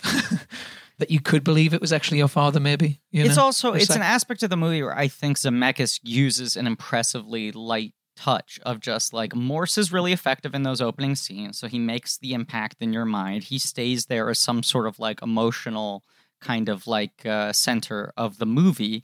And they don't underline this so much, but it does feel like subtextually, here's this girl who like lost her mother in childbirth, lost a father young. He raised her with this interest in space and the skies and this pursuit of like truth and knowledge and what could possibly be out there.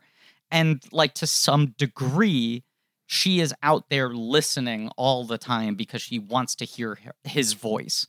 Like you get the sense that she would never admit it out loud, but her greatest belief is that somehow she could find some way to communicate with her father again, which goes against hard science, And as you said, she gets that moment. Not if you've seen Frequency. That's the thing. Oh, she had seen Frequency. She had seen Frequency. This character. You can talk to your dead dad. Yeah. What a potent idea that movie is. It was we should do a Hoblet miniseries. Yeah. I had to look that up. I'm sorry to admit this, but I had to look up the director of Frequency. You had to look up Gregory Hoblet. You know what? Hoblet, it would be Primal Fear, Fallen, Hearts Fracture? War. You got Colin Farrell in there. Fracture, which is that the one that's about I killed my wife. Yeah, that's Hopkins and Gosling, and he goes, "I killed my wife. I want you to get me off." I think. Oh, right. It's not the one that's about the Jinx, though. That's a different. No, that's all good things. No. Yeah, right. Yeah, right. That's and right. then That's Untraceable, which is a classic in the internet murder. Much like fear.com or the net, it's like, oh, the internet. What if there was a website called www.die.com? Is that the one where the poster is Diane Lane and then there's a clicker on her mouth? Yes. A little mouse cursor. Yeah. Let's do it. Unpodcastable. Anyway. Unpodcastable. Yes. No, the unreality of the scene with her father is heartbreaking, I would say. And also mesmerizing, and obviously it's incredibly exciting for her. But I love the weird tragedy of they're doing this to make her comfortable and it works, but also she has that moment, but then you sort of she moves her hands and you're like, oh, it's fake. I like that Zemeckis makes it look kind of beyond real. Oh, right. Of course. She was right all along. Like you said, Jamie, Occam's razor. This is science. This is like a hologram. And she can barely understand it. But this isn't. It's also fascinating that at this point in his career, there's all this shit where the waves are moving backwards. There's the lighting doesn't match where the source is for it's brightly lit. There is no sun. Yeah, right. That's right. He does all these things consciously to make it look unnatural, to create that unease. And it works. And then, within a decade, Zemeckis is look, it's photoreal. I did it on my computer, and it's photoreal. And everyone's like, no way, this creeps me out. It's the opposite. I only realized this last time watching is that she draws the beach in the beginning. Yes, that's right. I didn't catch that until this last viewing, but I like little things like that. Yeah. There's a lot of Spielberg nods in this. We're going to need a bigger antenna being one of them. It feels very similar to the ending of AI for me, too, which people misinterpret as a happy ending, where it's we've recreated a facsimile of your parent in order to make you comfortable, but it's all underlined with the sort of creepiness of this is programming. Right. And AI is the best because it's you're finally here. And he's and the alien's sure, I'm finally here. And he's great, I can die. Right. That's right. And I want my mother to die with me. Here's the last DNA strain that exists of your mother on the continuum of time and space. We can pluck it and give you 24 hours. But there's the thing in this where Morse is switching back and forth between speaking in the voice of the alien collective and speaking in the voice of her dad, and he'll say one thing that's sort of just very objective about this is what you have to do, this is how we operate, and then he'll go you have your mother's eyes or whatever, and she's so good at playing the I've waited my entire life to hear my dad say something like that again, but also this is really weird and creepy and not real. This is data telling them that they should say that's a thing my father would say in this simulation. Yeah, I mean, the other thing is it does remind me a lot of Silence of the Lambs, because so much of Silence of the Lambs is her flashback of her seeing her own father's funeral. There's a scene with her where her father kind of comes back from work.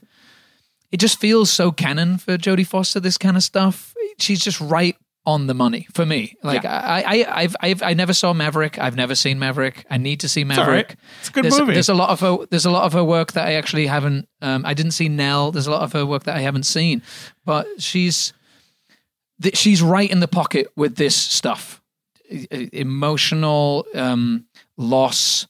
The conviction, this spirit, this sense of duty. I have to do this. I'm going to prove that I can do this.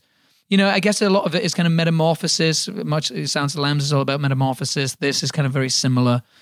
I have to do this thing, and I'm going to do it, and she does. I find these scenes so effective, and when she does them, she's one of the best. I think you'd like Nell because it is kind of that's just the Jodie Foster show for what you're talking about. Just absolute intensity and sincerity and very, it's not. Griff, have you seen Nell? I've never seen Nell. No, it's not a great movie. It's an interesting movie, but she, it's just all her. I want to tell you guys something. In the book, I've been sort of reading about the differences between the movie and the book. S.R. Haddon doesn't get cancer. He goes into space orbit, fakes his death, is cryogenically frozen, and shoots himself into space, being like, whenever the aliens come, they'll wake me up. Like, he's even more bananas in the book, essentially. I just like that. What is there anything else major? I mean, we talked about this. Look, the shot, you can look at it on YouTube. It's great. We've talked about it in other episodes. The mirror shot. Yeah. Oh yeah. But it is a power. I love the use of it. Like her dad is dead. The world is backwards all of a sudden. Like, I think it is the perfect kind of Zemeckis, like, bit of trickery, like where he's sort of like showing off, but it has an emotional purpose. Like, I'll stick up for that shot any day. Yeah, it's also like you need that shot to be flashy in the same way that Jake Busey's face is flashy, because it is this thing that kind of drives the rest of her life in that problem solving, that single-minded, like, I'm going to figure things out way, where she's forever haunted by the idea of, like, if I had also kept the pills downstairs, would have made it in time. Right. Like, it crystallizes those final seconds of that run to the cabinet of, like, is that the time that she lost that she could have used to save him? Yeah, because the priest outside of her house says it's just kind of God's will, which is the beginning of her going, well, fuck that it. makes no sense to me. I don't like that. That sucks. You know. And she responds, which is like, well, actually, science would say if he just had the pills 10, 20 seconds, 2 minutes earlier, he would have survived.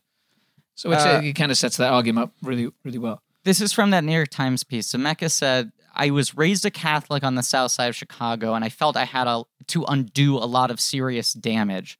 But as I was getting older, I began coming off my absolutely young, arrogant, agnostic beliefs. I was thinking more about coming to terms with human spirituality, but without the judgments and indoctrination that come from being in the church. I've tried to come to peace with it, and it's no longer a demon in my life. Like, that's an interesting outlook for a guy making this movie at that moment. Mm-hmm. Right. It's a movie that every time after I finish watching it, I go, you know what? Maybe I should be a little bit more open to the idea of spirituality. Maybe I should be. It's so hard not to give in to the romanticism of it. Like, right. Whenever I do, I give into it in the most abstract way possible. Like, I start just sort of spinning off into, like, different thoughts outside of what is commonly perpetuated. And they'll always come crashing back down to, like, but if that were the case, then why hasn't this happened? Why has this happened? And whatever. Yeah. I'll, like, back it up with, well-earned skepticism. Your cynical self comes out in the end. Yeah. But it is, like, I feel, I don't know, the things Zemeckis is talking about is that, like, sort of, as a child, it's easy to believe, especially if you're raised with it.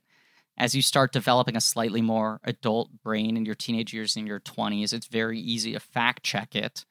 And then I do think there's a point in, like, you know, the later areas of your life where you come back around to it and you're like, I just need fucking comfort now. Like, I've spent so much time being angry and trying to change everything around me. I would rather reinvest in the idea of something taking care of me. I don't see myself getting to that point, but it also, I don't know, it is compelling. And it's like, it's such compelling territory to make a movie about. For all these sort of first contact movies, very few of them deal with that tension, because it is like, if aliens exist, why wouldn't we have heard from them by now? Isn't that as foolhardy as believing that God exists, even though we haven't seen proof of him, you know, outside of potato chips or whatever you want to believe? I believe you're referring to the Fermi paradox. Yes. I'm going to add a little bit of spice to the rest of this recording. I have 16% of battery left. Ooh. And I can't plug it in because the mic is plugged into that. Oh. That's fine. We are almost done, I will say. Yeah. We have an interesting dilemma, guys. I've been looking at it incrementally as we've been going, and I figured 16% is a good time to tell you. I appreciate it. No, that's fine. Can you like lower the brightness on your screen to maybe eke a little bit out? Oh, you're all the way down? I can barely see you. Yeah. I was, as it's been going, I've been like, 20% do I say it? But then like you on 20%, we were talking about like really big themes. Yeah. Right. Like really intense personal themes. I was like, I can't interrupt him on that. So, but I thought 16 is probably a good baseline to just kind of interrupt? Well, then, okay, so let's speed track. I feel like we've done a good job, actually. We've done covering. everything. Yeah. I was literally about to ask you guys, like, are there scenes that we haven't mentioned that you want to, like, bring up? Because I feel like we have talked about everything. There's just one moment that I really love, which is when McConaughey's on Larry. It's very quick. When McConaughey's on Larry King, and he's saying how, technology is isolating us, actually, like, does a lot of good, but, at the end, it's kind of making us more alone, feeling emptier, and it kind of cuts to the earth. And as he's kind of pontificating about his own belief and how technology is ruining the world, is actually when aliens are sending their signal and trying to communicate with us. We're just not listening. And and Jodie kind of says, in another scene that kind of echoes that, which is, they've been sending the signal for 26 years. Yeah. Yes. We just haven't received it. We just haven't been listening. We just found it. Right. Exactly. Yeah. And I love that element. I love the idea that. Right. Because that confirms the purpose of her work. Like, it's not just like, well, we didn't need SETI. Like, they get in touch when they get in touch. No, like, she had to be listening and scanning the sky and, like, desperately searching for. It gets back to the blind faith element of it, of, like, in order to pursue this kind of work and to believe that you are capable of making sort of like groundbreaking discoveries, you have to believe there's something out there that just hasn't been noticed up until this point. Like, that's the Fermi paradox thing. It's not that they haven't tried to contact us, it's that no one's been able to hear it yet. And that requires like a little bit of willful naivete to believe in yourself. Faith. Take it on faith. That's the ironic little twist at the end of the movie, right? It's like Before you run out of battery, and because we have to do the box office game, I just quickly 14%. want to do a little corner with you. Because you were pushing very hard for Zemeckis. You and I were DMing back and forth when Zemeckis was starting to gain some steam in March Madness. Humble brag. Yeah, I was fucking DMing with Tintin, baby. And what up? And I said, like, is there one you'd want to do? And you said Death Becomes Her, Contact, two of my favorite movies. And we were never going to force you to do one of them, but I was so fascinated because you were in Tintin. You also worked on King Kong, where it has this big motion capture performance in it. You have experience with that stuff firsthand. And within, 5 years after this movie, Zemeckis is all in on motion capture, stuck there for a decade. And I feel like Tintin, for me, what makes that movie such a breakthrough in so many ways is that's like the first time where I think there are successfully naturalistic mocap performances. So often the ones that work are actors like Andy Serkis, who had a really sort of facile understanding of theatricality and understanding what you needed to push through in order to have those performances registered. When you get to the Zemeckis movies, it's the dead-eyed zombie animatronic thing. But Tintin is a very low-key character. He is like a thoughtful, sort of like reserved, reactionary character in a lot of ways. And yet that feels like a full-bodied performance to me in a way that none of the Zemeckis movies were able to do. Did you find, was the technology just at a point where it was able to pick up on that, or was there anything you had to adjust in your technique to figure out how to make that work? I mean, it's hard to say because, what Andy did with Peter on all those Rings movies was extraordinary. And that, I think, correct me if I'm wrong, but I think that predates all of Zemeckis' mocap stuff, right? It does, yeah. Yes. Yeah. So to me, it's kind of, I know that Gollum isn't necessarily lifelike, and he is much more of a creature than anything else. So you can kind of do a little bit more in terms of the design of the character, you're taking away from a human and turning it into something different. Whereas a lot of Zemeckis' stuff is very much trying to get as close to a photorealistic human as you possibly can. So that separates it a little bit. But also, when I did Tintin and worked with all, the mocap guys and stuff, they were always kind of like, this technology is going to change next week. Yeah. It's going to change on the next film. It's going to change by the time, Cameron gets his hands on it again. It's going to change by the next Apes movie. So if I went and saw like what they're doing on Avatar down in New Zealand, right, I wouldn't even know what that was because it doesn't look anything like what we were doing on Tintin. So it's such a technology that has advanced and changed so quickly that it really, for me, I think it comes down to the technology, because I think the performers you're always trying to do honest stuff. You're always trying to get to the truth. And certainly with mocap, you have to push through the technology. Like that was one thing that Andy always taught me and told me was you have to kind of articulate a little bit more, like really try and get through the technology. And we would have panels of, the Tintin panels all over the mocap stage. Rules. So I think it's just more the technology catching up. Like I'd be interested to see if he did it now. If some of those movies would have been more successful in terms of the rendering and how we kind of view those characters. I think maybe that would be different because there's no question Jim Carrey can push through the technology. Right. That's not a problem of the actor. It must be more of the rendering and the technology that they had at their hands at the time. Fingertips, right. Yeah, exactly. Yeah. Tintin 2, please. Sorry. Tintin 2, I know. please. I've asked for Tintin it before. 2 too. I know. If only. We'll see. I mean, it's something they've always talked about, but nothing concrete. It's also, the beauty of motion capture. You could do it 30 years from now. You can't age out of playing Tintin. I don't want to be playing Tintin as a 60-year-old, to be honest. But I don't know. Okay, maybe you 15 years. Yeah. I would do it. I mean, it's great. Let's play the box office game. Box office please. game. Yes, please. Jamie, you alluded to Contact going up against. I know. I hope I didn't blow it. No, so it opens number 2. But it's the 4th of July movie, right? Whatever opened the 4th of July is still number 1. So Contact opens to 20 million. It makes 100 domestic, about 160 worldwide. So that's good. That's big good legs, big legs. Yeah. And it holds like a 22% hold next week. But what's number 1, Griffin? Men in Black. 4th of July, 97. Men in Black. Big Willie weekend. That's right. His second 4th of July home run in a row. The definitive New York 90s movie, one of the greatest films ever made, Men in Black. Number 3 is a big action movie, 2 stars. Also a great film. I mean, also just a great 90s action movie. I was going to guess Conspiracy Theory, but then I don't think you would call that a great film. Right. Great movie. 97, great movie. 2 big stars. Great. 2 male and female stars. 2 male stars. 97. It's in, and I would say this is my new favorite thing. Is a genre I love. Ham war. You got 2 kinds of ham going up against each other. Oh boy!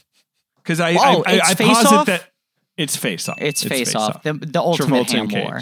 Right. It's prosciutto versus like I don't know. Honey baked. I don't know. Black Forest. Yeah, Cage is honey baked. There's a lot, right? Yeah, Cage is honey baked. I don't know what Travolta is. Travolta's something weird. He's like deli meat. Anyway. Travolta's boar's head. Face Off. Jamie, Face Off. Are you a fan of Face Off? You want to absolutely? I mean, I've only seen it once, but it's terrifying as a child. Oh, it is terrifying as a child. It's terrifying, especially when he has no face. Well, there's a lot of uneasy stuff. Is Dominic Swain in that? Yes. No. There's all the family stuff is really creepy. Space Waterfall. It got Magnet Prison. I mean, some of the scariest concepts in all of film. Right. All right. Number 4, Disney movie. Number 4 Disney movie would be Hercules. That's right. There you go. Nailed it. I've said this before in the show. At the time I walked out of Hercules, I turned to my dad. I said, "That's tied. It is tied with Toy Story for the best movie I've ever seen." And it is wild that I still think Toy Story is about as good a movie I've ever seen. And I don't even like Hercules anymore. Like I've twice in the last 10 years rewatched it and gone like, yeah, not for me. I'm excited to rewatch Hercules. I haven't seen it in years. Yeah, I remember liking Hercules. I would love to have a reason to rewatch Hercules. Wait, James Woods. No? Yeah. Isn't he one of the voices of Hercules? Woods, that's right. It might be my favorite Woods performance. I have to say, that's the one thing that holds up perfectly for me. Favorite Woods. Come on, there's too many options. Come on. I could talk all day. His hair is fire. It is. It's very cool. Very cool. Number 5. Yeah. Rom-com. Big movie. My Best Friend's Wedding? Yeah, all right. Well, you got it. There you go. I remember 97. It was a big year. I was activated. I was reading Entertainment Weekly. Some other movies. Good year. Here's the thing. Cage, Con Air is number 8. So Cage has 2 movies. Oh, my God. Which is huge.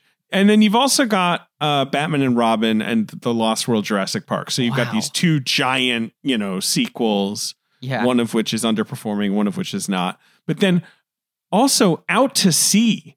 the Jack Lemmon and Matthau. Walter Matthau, is number 6, is just sort of hanging out. That was out. I don't know. There's like, some weird shit. Peak Hollywood, peak, we figured out this machinery. It's just humming along. Because Jesus, you got Speed 2, Liar Liar, Austin Powers. Liar, but also look at the money on Liar Liar. Oh, look how much money that made. Wow, huge. And Jamie, tell me how many weeks Liar Liar has been in the box office. What week of release this is? Oh, is it are we in 10? April 17. Week 17. What? Holy shit. And it's still making $1 million bucks. Is what? Is it 180? Its final gross is 181. Wow. Made 300 worldwide in 1997. He can't lie. He doesn't lie, that guy. You look at this and you have star vehicles, you have franchises, you have high concept action films, right? You have every genre. Guys, remember movies? The movie. I miss them. God, I miss them so bad. Jamie, hasn't this year just fucking sucked? It fucking sucks. Also, we don't even fucking know who's president. I know. Do you know what I mean? Fuck, this is a nightmare. Yep. What's your battery at, Jamie? When I pull up Deadline and it says shocker, Amblin film overperforms with $3 million weekend. And I go, what is this movie? I've never heard about it. Just by process of elimination because it's on 20 drive-in screens. It's the number 1 movie in America. Oh boy. Jamie, what's your battery at? 9%. We could talk about Mank for a sec. Have you guys seen Mank yet? Yeah, I've seen Mank. Have you seen Mank? Yeah. I've seen Mank. Mank. Oh my god, yeah, Mank. Yeah. How good is Mank? Jamie, I'm going to DM you. I have a lot to say about Mank. I'm very excited about Mank. Good. Yeah, I don't know. It's been such a bad year. That's basically the only thing that we have to look forward to. Is Mank. Kind of. Right. Basically. Pretty much. You're flying out to film a movie tomorrow on Election Day. Can you say the worst time. What the movie is? I'm curious just what it feels like. This is the first thing you've done since the pandemic started? Since lockdown, yeah. Well, I did some reshoot. I did I'm in a Tom Clancy film with Michael B. Jordan that we did some... I'm very excited for that movie. Amped FYI. For that. Please. For that. Without remorse. I did some reshoots on during lockdown, which was scary and everything because the masks and the whole COVID protocols and everything. But this will be the first one that I'm starting since lockdown. Yeah, so we'll see how it goes. I mean, it's great. It's insane. I mean, nothing will be the same for an actor. I mean, you're kind of. The distancing, the rigorous testing every week, the distance from your director, just the distance with film sets are places that are communal. They are places where you stand in close proximity and you huddle together and you speak and you complain, and that is just gone because there's a guy in a blue jacket that just keeps coming around going too close for too long, so go away. Wow. Do you find especially having done reshoots for something that you originally shot pre-pandemic, did it change your process at all? Do you find yourself having to adjust anything in your creative sort of workflow as an actor to overcome the weirdness of it? Or is there anything you feel like you need to replace when the sort of communal collaborative aspect of it is a little more distant? I mean, because with the Clancy thing, it's we're wearing military gear and helmets and so you're and headsets, so you're already kind of like at a disadvantage because you can't hear anything anyway. Mm-hmm. But then you throw people in masks, kind of trying to it's just kind of it makes it impossible. So I mean, it doesn't really change any process necessarily. It's just sad because I have a lot of fun on film sets. I grew up on film sets. I love making movies. I love the energy of film sets. I love the talent and the craft that people bring every day to their jobs, and having it so compartmentalized where people in zone A can't go in zone B. It creates an atmosphere that it's not the same. And I know that we have to do this for people's safety and everything, and it's the right thing to do. But it's just. It's a process of readjustment, I suppose. There are also, right. I mean, look, there are a ton of reasons to want to work in movies, but for movie nerds like ourselves, ultimately it's like you want to sit next to John Hurt on a park bench while he chain smokes cigarettes and tells you about his entire career. That's the best shit about working in movies, especially when you remove the final product from the equation, which you can't really control. And I just feel like, I don't know, I'm too neurotic to try to do anything during this. But oh no, I'm neurotic. Sure. Believe me. Yeah, there's also a lot less demand for me to do things than there is for you. I'm going to be in like helmets and goggles and gloves. I'm going to look like a freak tomorrow on the plane. I'm going to make all my family look like a freak too. I just think, it's what you said. I'm going to feel very sad the first time I'm back on a set, or even if it's post-vaccine, there are just more protocols in place, and it's harder to just casually walk up to whatever great character actor and just like try to get them spewing stories about everything. It's saying that it's saying that my battery's going to go into sleep. Wow. So I'm nervous. Okay. I want to like somehow like stop the record, like at least make sure that I save the recording. Can I press stop? Send your final message. Send your final message that will be carried throughout the cosmos before you stop. Well, it's pointless. I was going to say go vote, but it's fucking pointless because I've already voted. Goodbye, Jamie. He served us valiantly. This is a great app. I'm so glad we finally got him on. It's been such a long time coming. All right, so guys, are you ready to get started? Oh, no. David. What's up? Look at his background. Ben, are you in a wormhole, Ben? Where's Jamie? Ben, we finished the episode. What? Jamie just left. Ben, what are you talking about? It felt like just seconds. We recorded for 2 hours. Oh my god. Yeah, we did about A Gentleman's 2. Maybe just a little That's under. crazy. God, I forgot to tell Jamie that the Yancey Street gang says hello. Damn it. Oh, fuck. That would have been so funny. That would have been so funny. So fucking funny. Anyway, also, Ben, why are you in a dodecahedron? Is that your new like studio or like your new recording equipment? He's still in the wormhole. Yeah. No, he's inside a dodecahedron. All right, I don't know. David, I don't know what that is. Yeah, define dodecahedron for us. It's a 12-sided structure. Oh boy. Wait a second. This is weird. Yep. I just got Jamie's audio file in the Dropbox. We recorded under 2 hours, around 2 hours. Around 2 hours, right. This says his file is 18 hours long. Oh my god. Why is it called Manifesto?